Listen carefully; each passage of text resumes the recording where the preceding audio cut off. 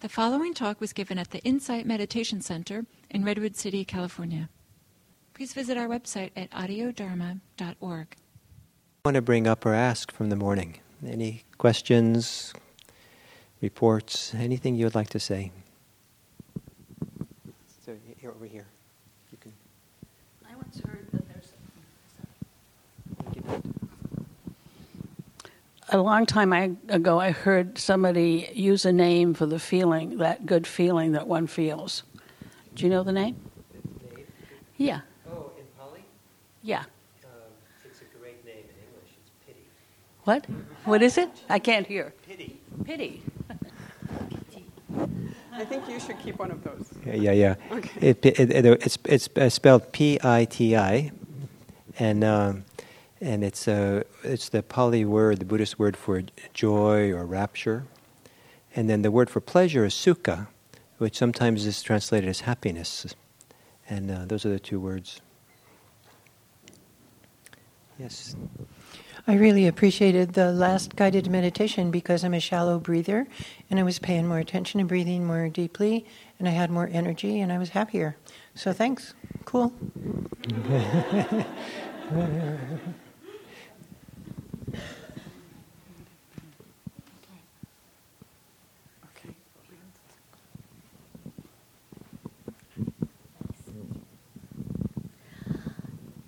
I really liked the counting, and I don't know whether you mentioned it, Gil, or I just started doing 3, 1, 2, 3. Someone else mentioned it, and that worked so well for me that I used to enjoy the pause at the after the out breath so much that I would get lost in it.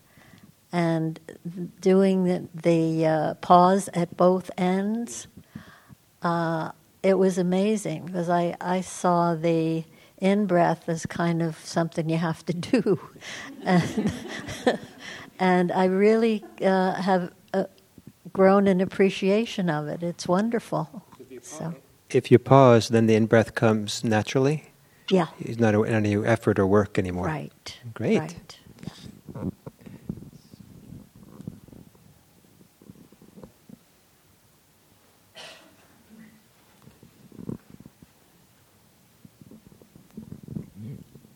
I didn't have the experience of feeling really great feelings. And then when you said to give it space, all of a sudden I realized how little space I had. I couldn't hear the last part. When you said, okay, now give just allow space for the good feelings. I realized how contracted I was. Yes. So once you realized that, what happened?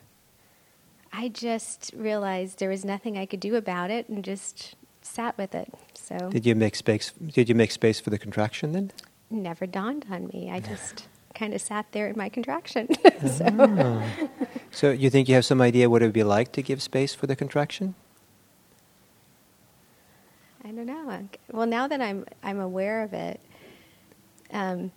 it's so interesting because when I was in the Eightfold Path, you're supposed to notice how much ease you have. And when I did, I realized how uneasy I was. It's kind of like the same thing happened where I was like, wow, I didn't even realize that part of me, So I guess I get, and the knowing that has allowed me to develop more ease. So I'm hoping this will help me develop more space. It's considered progress, and the path of practice is considered progress to see how much you suffer. Yeah. Oh, great. Okay, thank you.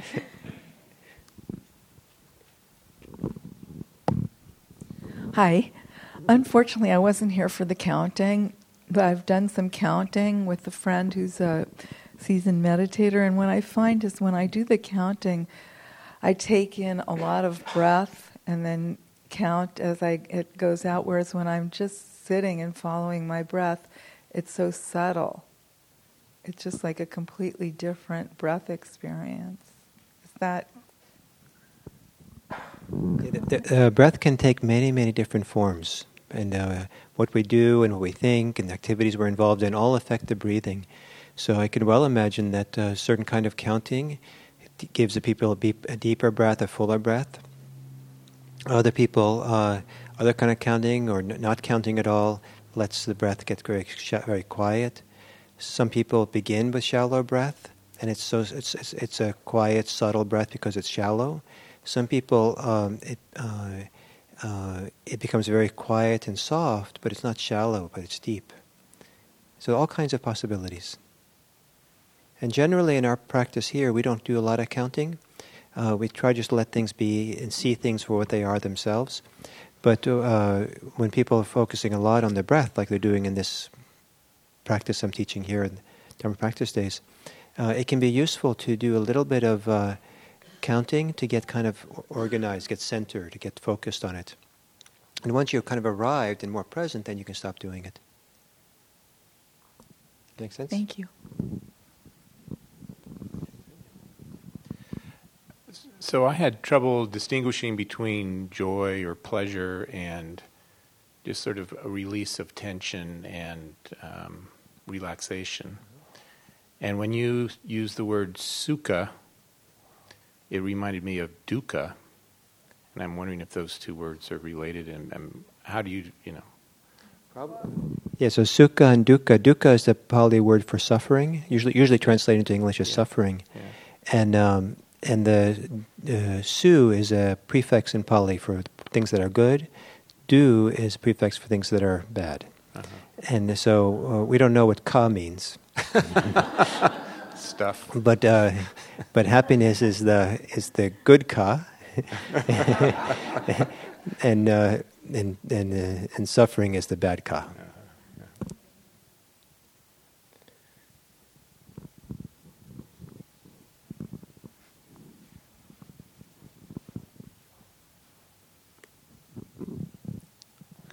So you said something at the beginning, I think it was in either the first or the second meditation, but there was something around let something be the container.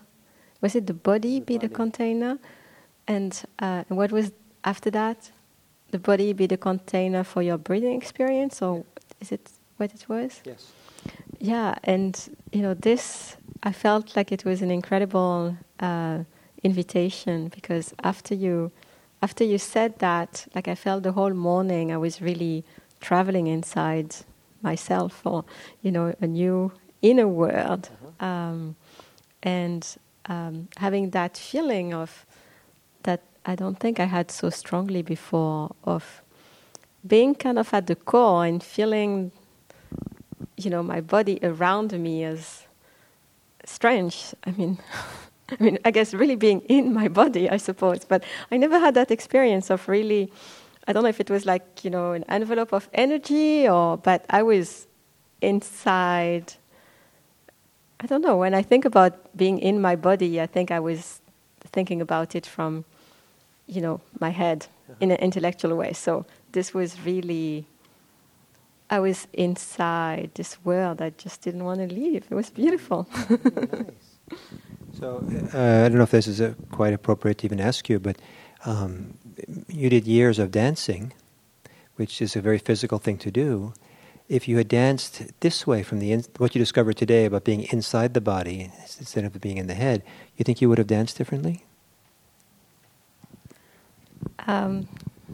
It's interesting, because now that you're saying this, I was dancing, I was inside my body. But I forgot. I haven't danced in more than 10 years. I see. So you know this part. You know this ability. You know this way of being. Yeah. So maybe it was a reconnection that just felt very comforting. Nice. And imagine you can do it without having to dance. Yeah. That's one thing that I have said to several people ever since I started to meditate a couple of years ago, is that I don't feel the need to dance. I have that same, it's strange, because dancing there was really a movement, but I think there is a movement inside, like, the energy is moving and there is grace inside and flow and harmony and all of those things, nice. Can experience, not moving. Very nice, thank you. Okay, so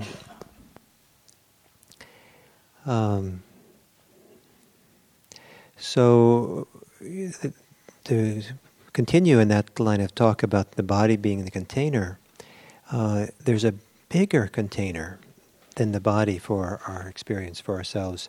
And that at times can be what's called the mind. And the mind is, rather than thinking of the mind as something that's smaller, like the brain is smaller than the body, right? It's just a little piece of it. The mind is not the brain. The mind is actually bigger. And at least it feels that way experientially, because the mind, if mind includes awareness, does anything occur to you outside of awareness? Everything is in awareness. And one of the exercises people like to do sometimes is to ask, is this room in your mind, or are you in this room, or is the room in you? And the hope, I think, when people ask that question is that it kind of begins to kind of switch your focus of attention from the idea that you're in the room, which is certainly accurate, but the awareness of the room happens within you. There's no room in the world of your experience. There's no room outside of the awareness that knows of the room. So awareness is sometimes considered to be quite big, expansive, and everything happens within awareness, unless the mind is contracted. And sometimes the mind gets very contracted, and it comes up a little pea someplace, little pea, that's inside, a little teeny little thing that's very fragile, very much pushed around, and very tight, and usually that comes with a tight sense of self, tight sense of concern, preoccupation, some kind of central locus where we get condensed around. As we relax more and more, the mind relaxes, and the mind is no longer so contracted. It becomes more relaxed and open, and the idea of an expansive mind then becomes more and more relevant in meditation. And at some point, it feels like everything is happening within the mind, and in mind is the world. The mind includes everything that you're aware of, and that whether that's literally true or not is not as interesting as how enjoyable it is, how peaceful it is to have that kind of state where everything's kind of happening within this wider field, or wider field of peace, wider field of spaciousness, wider field of stillness, or something like that. So one of the things that this 16 steps of mindfulness of breathing the Buddha taught, when we get to the third tetrad, the first thing that the instructions are, breathing in, one knows the mind. Breathing out, one knows the mind. One experiences the mind.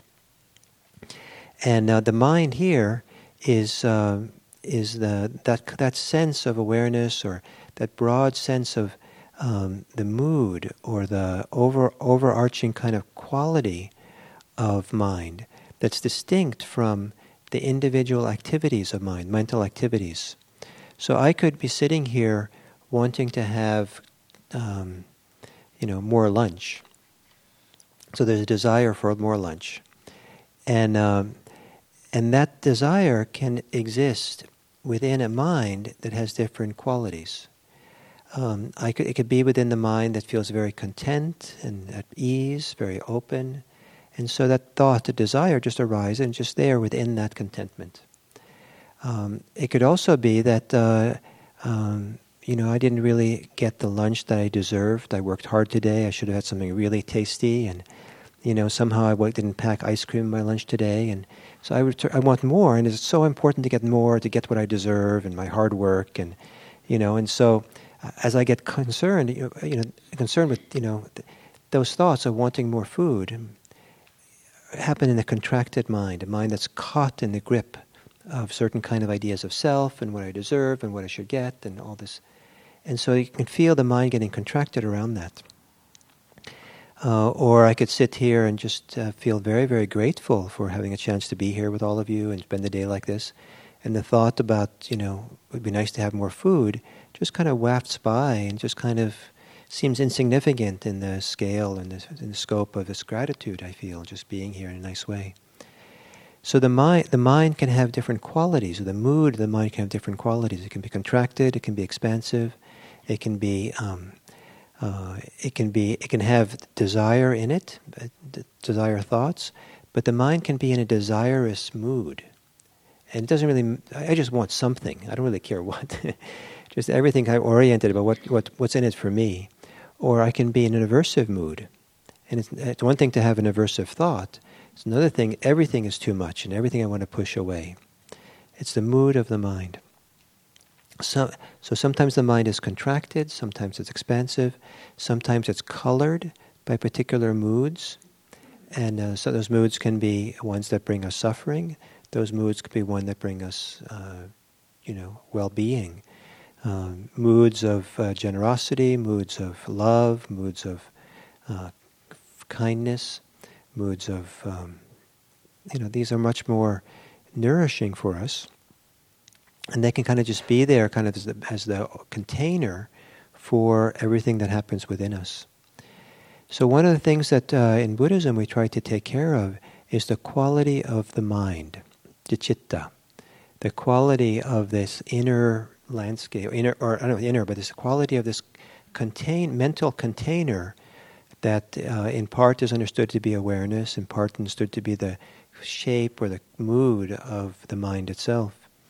And that this is one of the most precious resources we have. And that many times when people really love doing something or having something happen, it might not be the activity itself they love, but they love the effect it has on us, that it relaxes the mind, it opens them a heart, it kind of feel expansive, we feel at ease, we feel peaceful in doing it. And sometimes because people identify the activity with the effect. And then we always have to have that activity.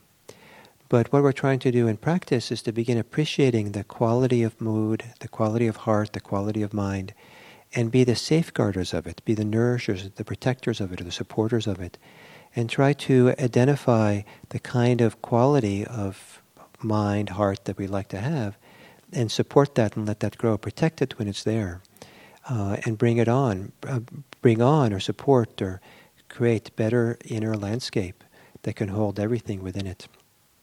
Does that make some sense? So when the Buddha says breathing in when experiences the mind, breathing out when experiences the mind, this is just kind of beginning recognizing what this mental container is within which everything occurs. Does that make some sense? Enough sense that maybe you can identify? So those of you who are willing, just hearing these words, could you give one or two words to describe your mind right now? How is it for you right now?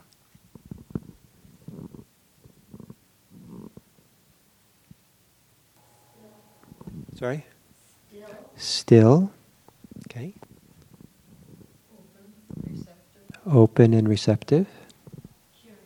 Curious. Hopeful.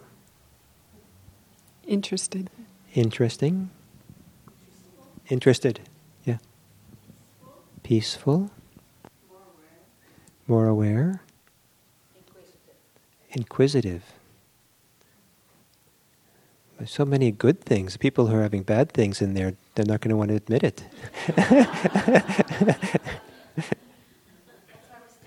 What? Oh. I'm glad to know why you're silent.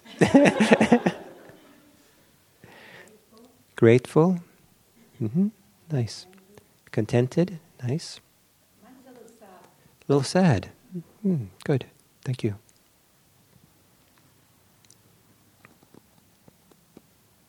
Sad connected to what's happened here this morning so far, or unrelated things? Well, what happened this morning brought attention to what was going on last night in my mind and kind of illuminated some certain things, and I'm a little breathing now. Okay. I hope that's useful in the big picture of things. So, okay. So let's do another meditation.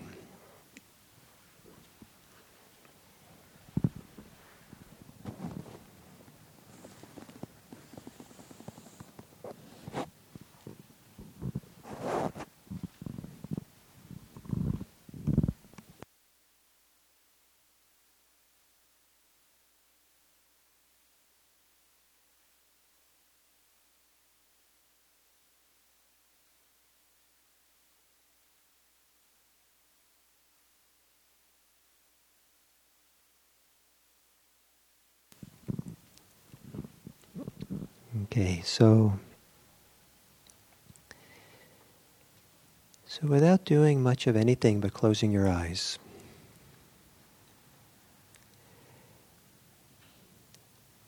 and turning inward within, how are you right now? Or what's the quality or character of your mind, your mood, your awareness?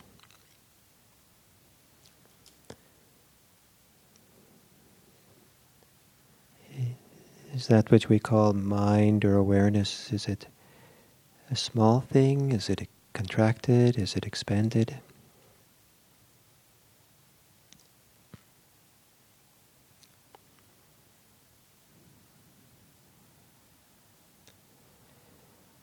Does the mind have stillness in it, or does it have agitation?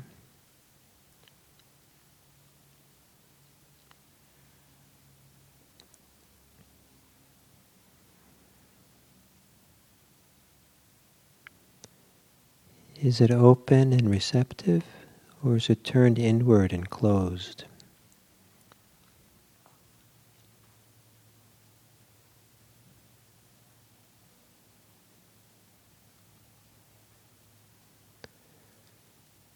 If there's a mood, what's the mood of your mind? The general atmosphere in there.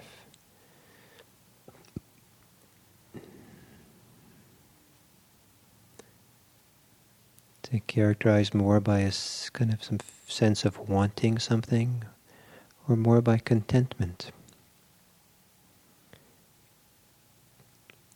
Characterized more by not wanting something, aversion, or kindness or love, or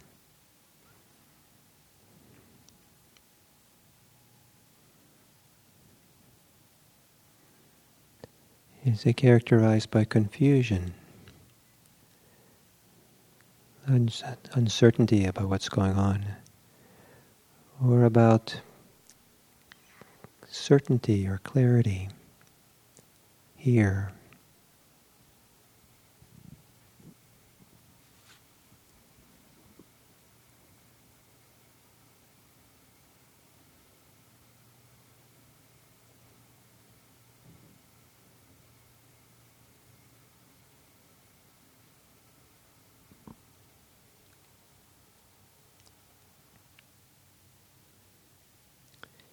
And whoever your mind is or your awareness is, what is the interface like between breathing and your mind? Is the experience of breathing qualitatively very different than the experience of mind? Does it feel like it's in harmony, the mind and the breathing?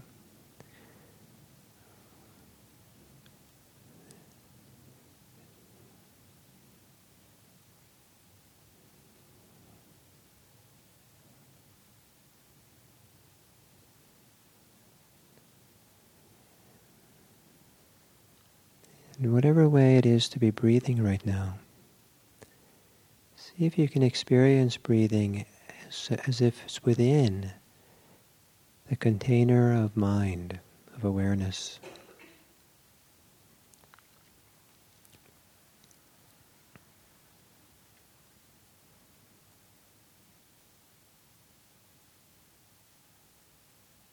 So that when you breathe in, you're breathing through the mind, almost as if you're walking through air or swimming through water. As you breathe in, the sensations of breathing move through the field of the mind. As you exhale, the sensations of exhale swim or move through the mind.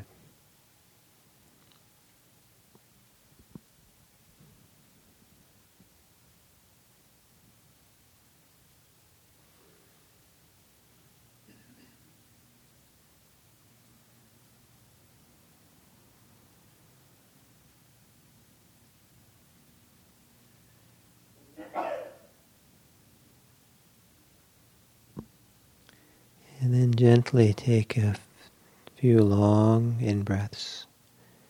And as you exhale,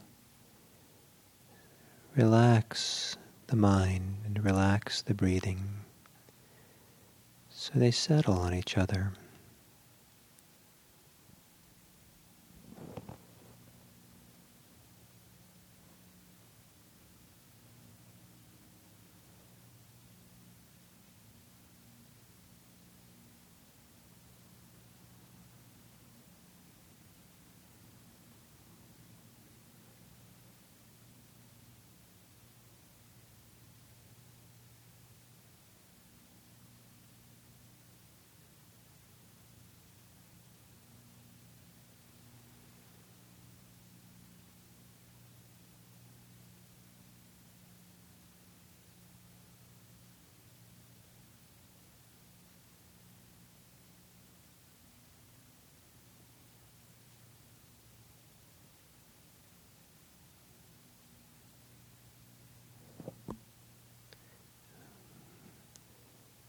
Awareness is animated by breathing. As long as you're breathing, and you know it, you're in awareness, you're in the mind.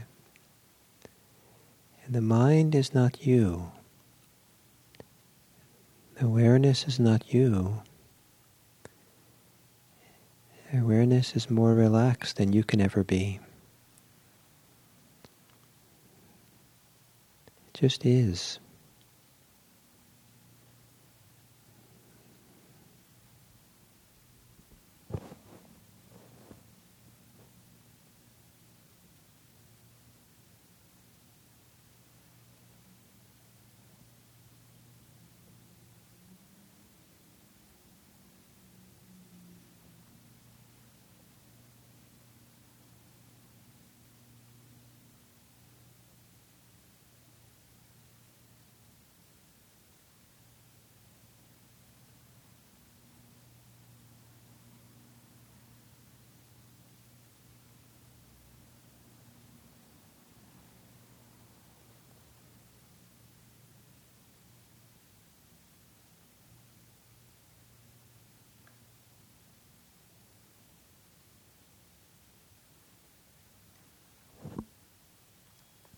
And then ever so gently, as you breathe, see if the breathing can be more relaxed, more settled,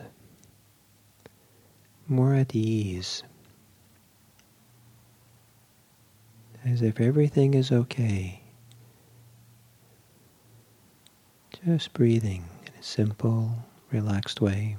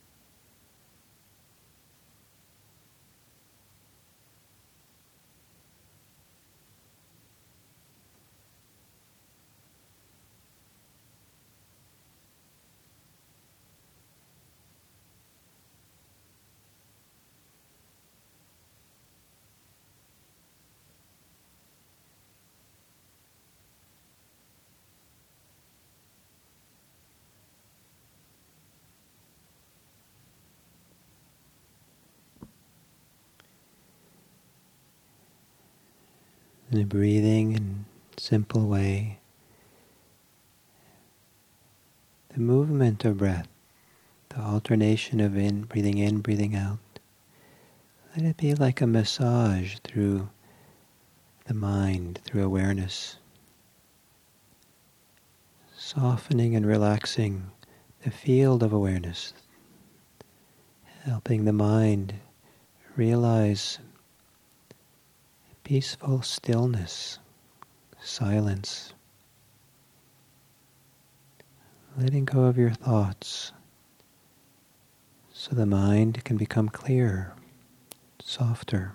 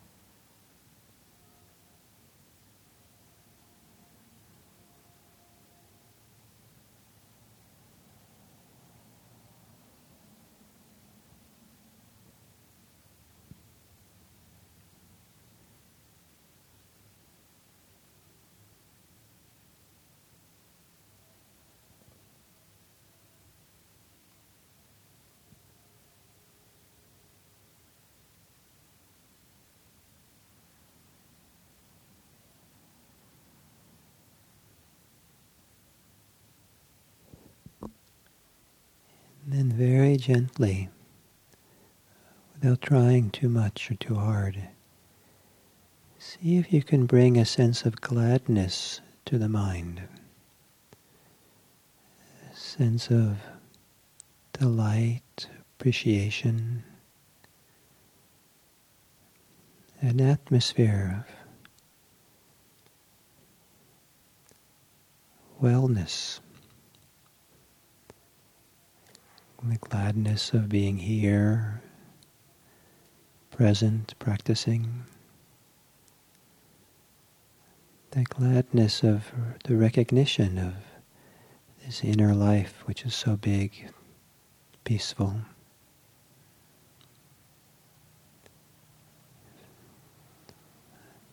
Letting there be almost like perfume through a room. Let there be gladness that spreads out through the mind as you breathe in and as you breathe out.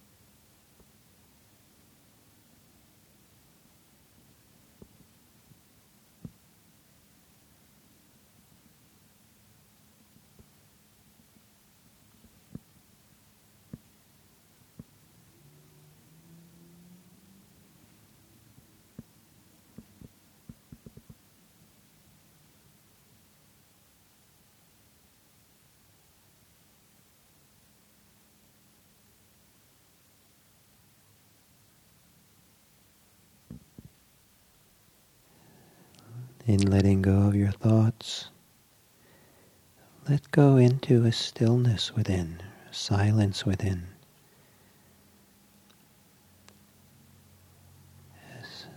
A silence that is luminous with awareness.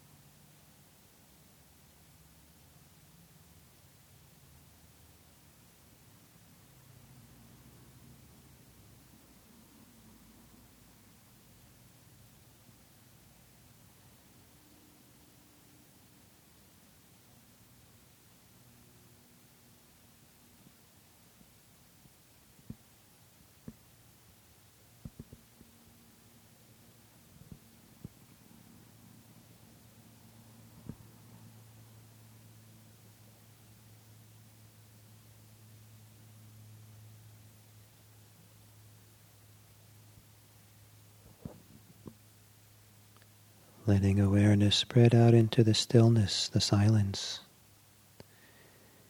And let breathing be held by the stillness and silence. Breathing one breath at a time.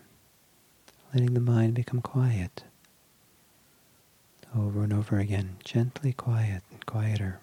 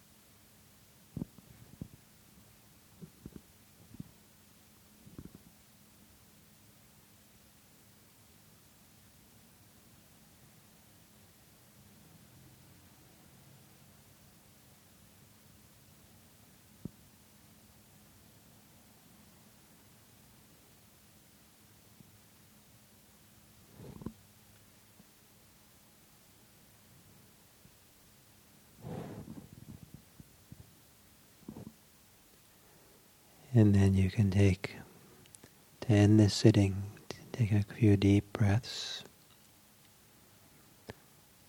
feeling your body. And when you're ready, you can open your eyes.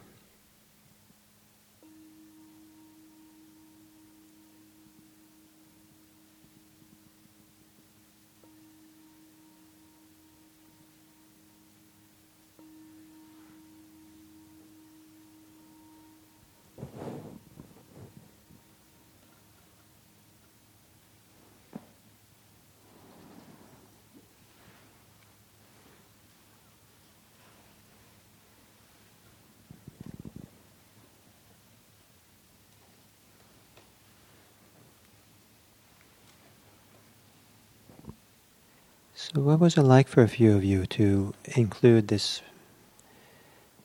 experience of the mind or the mood of the mind, space of the mind as part of the meditation? Is that something that, what happened with that?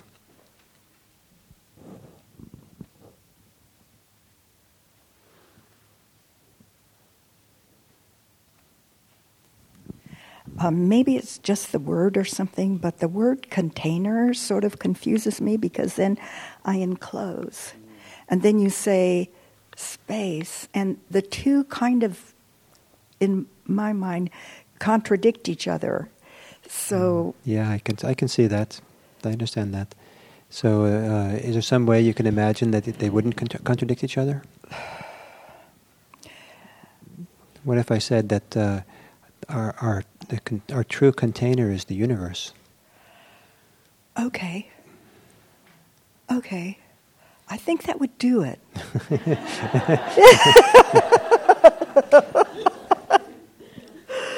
Okay, yeah. There's no wrapper for that. Thank you. Yeah, try that.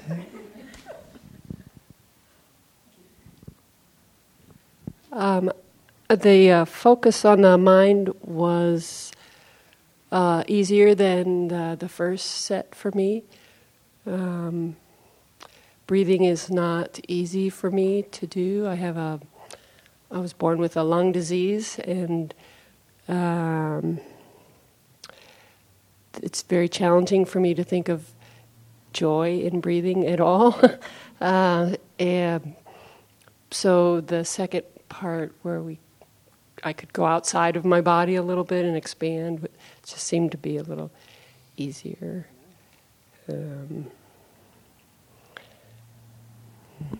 Did that make it easier also then to be aware of your breathing in this wider field? I think I'm hyper aware of it not all the time, but so I could let go of it a little bit. So you're still aware of it, but you weren't so. Oh, nice. So it must be nice. Yeah, it's better. And I felt I could maybe open up and sort of fill up that bigger container rather than this one here. Yeah, nice. So maybe you should experiment with making the mind, the big mind, the open mind, be your home. Nice. Thank you. Thank you.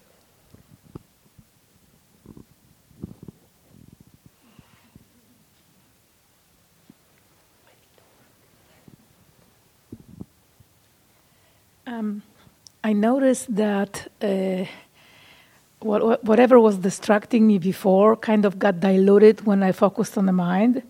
Like it wasn't as obvious. And so at the end of the meditation, I was able to tune in into the sound of silence, that high-pitched tone. It was very kind of like centering. And was it nice not to be so focused on the contraction? Yes. And so one of the instructions was to gladden the mind, to bring gladness into the mind. Is that something some of you could do?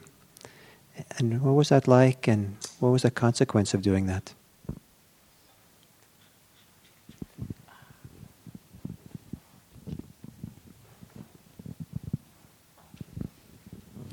Yeah, I was able to gladden the mind when I did a half smile.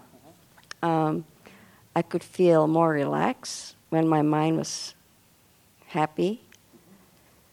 But I struggled stilling the mind. I became aware that I had so many thoughts, so I counted my thoughts. How high did you get? I got 7 thoughts. Good. And by counting them, were you not so fully engaged? Wrapped up in the stories. Wrapped up in them? Yeah. Yeah. That must have been nice. Yeah, it was nice. Good. Thank you.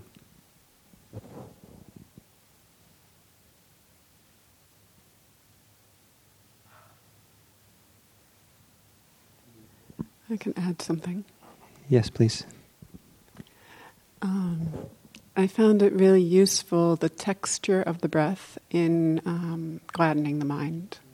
So sometimes if you're swimming in a tropical area, you'll get phosphorescence at night. And it was kind of like that. The breath would light up bits of phosphorescence of gladness. Nice.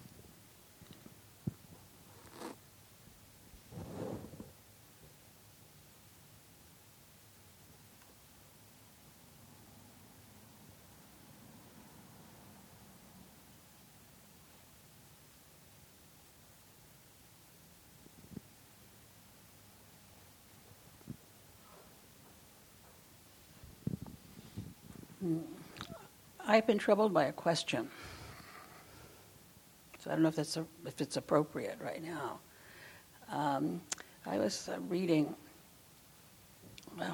with a lot of concentration that old book, What the Buddha Taught. And I was focused on the Eightfold Path. And then I got to the part of concentration. And it said that first you let go of things like lust and anger and that kind of thing. And then the second thing that you let go of is thoughts. And then you let go of happiness and joy. And I guess then you just have equanimity. And so all this focus about how good it feels seems a little odd. Right.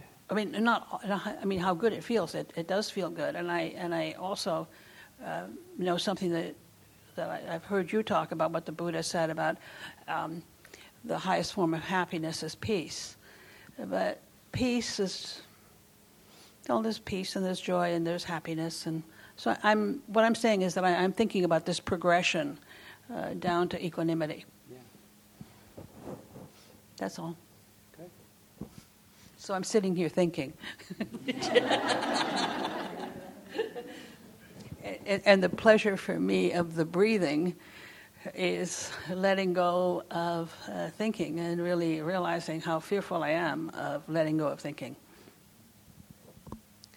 So you're thinking about that. So what I think about in hearing that is a little analogy or teaching that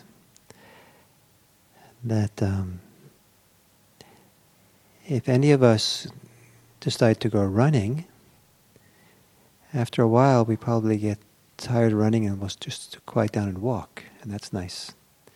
But we walk, and after a while it's like we want to rest from walking, so we just stand, and that's better. And then after a while we stand, but it'd be nice to sit down. And you sit down, that's nice, more restful, more peaceful. And then after sitting for a while, I think it'd be nice to lay down. And that's really nice. And so there's a natural progression from more activity to less activity that has a certain appropriateness to it as we move towards a more restful place, more easeful place. So in meditation, that's the kind of movements that we're going. So thinking is like, for some people, it's running. And then if the thinking quiets down, then it's like walking. And then, anyway, so the mind gets to a more and more restful place. And but the point is not to have just a restful place. This is not hedonism where we're supposed to just kind of get to better feelings and better place. but rather it's to use this still, quiet place as a vantage point to understand something about the nature of attachment. And so that we can really uproot attachment in a way we can't if we don't have enough quietness. It's kind of like, I don't know if this is a good analogy, but if there's a lot of people out in that wooden hall out there, it'd be hard to see how dirty the floor is. But if we can get everyone out of the room, or at least most of them, then we can go around and look at the floor and you see where the dirt is, and then you can clean it up, and then invite everybody back in and enjoy the clean floor. So as the mind gets quieter and quieter that way, you can actually start seeing what's going on in a deeper way and take care of it. And that's what we're trying to do. And then, does it make sense? Yeah, and then we want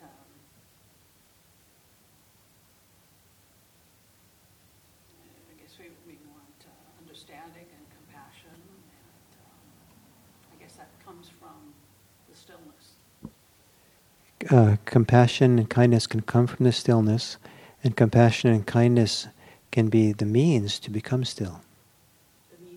The means to support us to become still.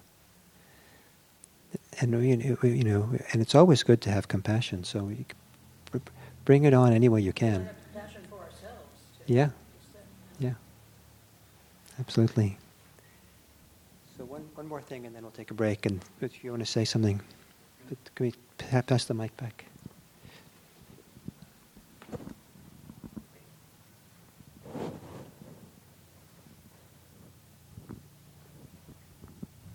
I actually struggled a little bit. It was nice. I was able to gladden the mind a little bit, but one of the things I was struggling with is I would get distracted, and then I would kind of come back to awareness. I'm like, okay, I can do this, and then I would get distracted again, and pretty constantly. Distracted from gladdening the mind? Just my attention in general would get out of the sort of meditative presence and just sort of attach to a tangent and kind of go along. And I was wondering how I could work with that without using too strong a touch, right? You don't want to, as far as I understand, you don't want to force your attention, hold it in the direction that you want. You want to kind of be letting go of things. You want to be letting go of thoughts. So when you have that, what's some way you can deal with that? So if it's not easy to let go of thoughts, then don't. And don't struggle with it. But rather, this is what we use mindfulness for, is you turn around and you study the thinking. You bring in the phenomena, the experience. So look at it right in the eye. This is thinking.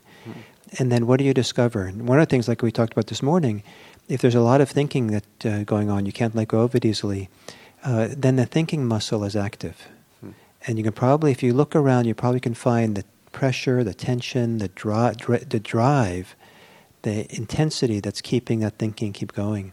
And if you can identify that physical aspect of the thinking muscle and relax it, then you're more or less likely to think again.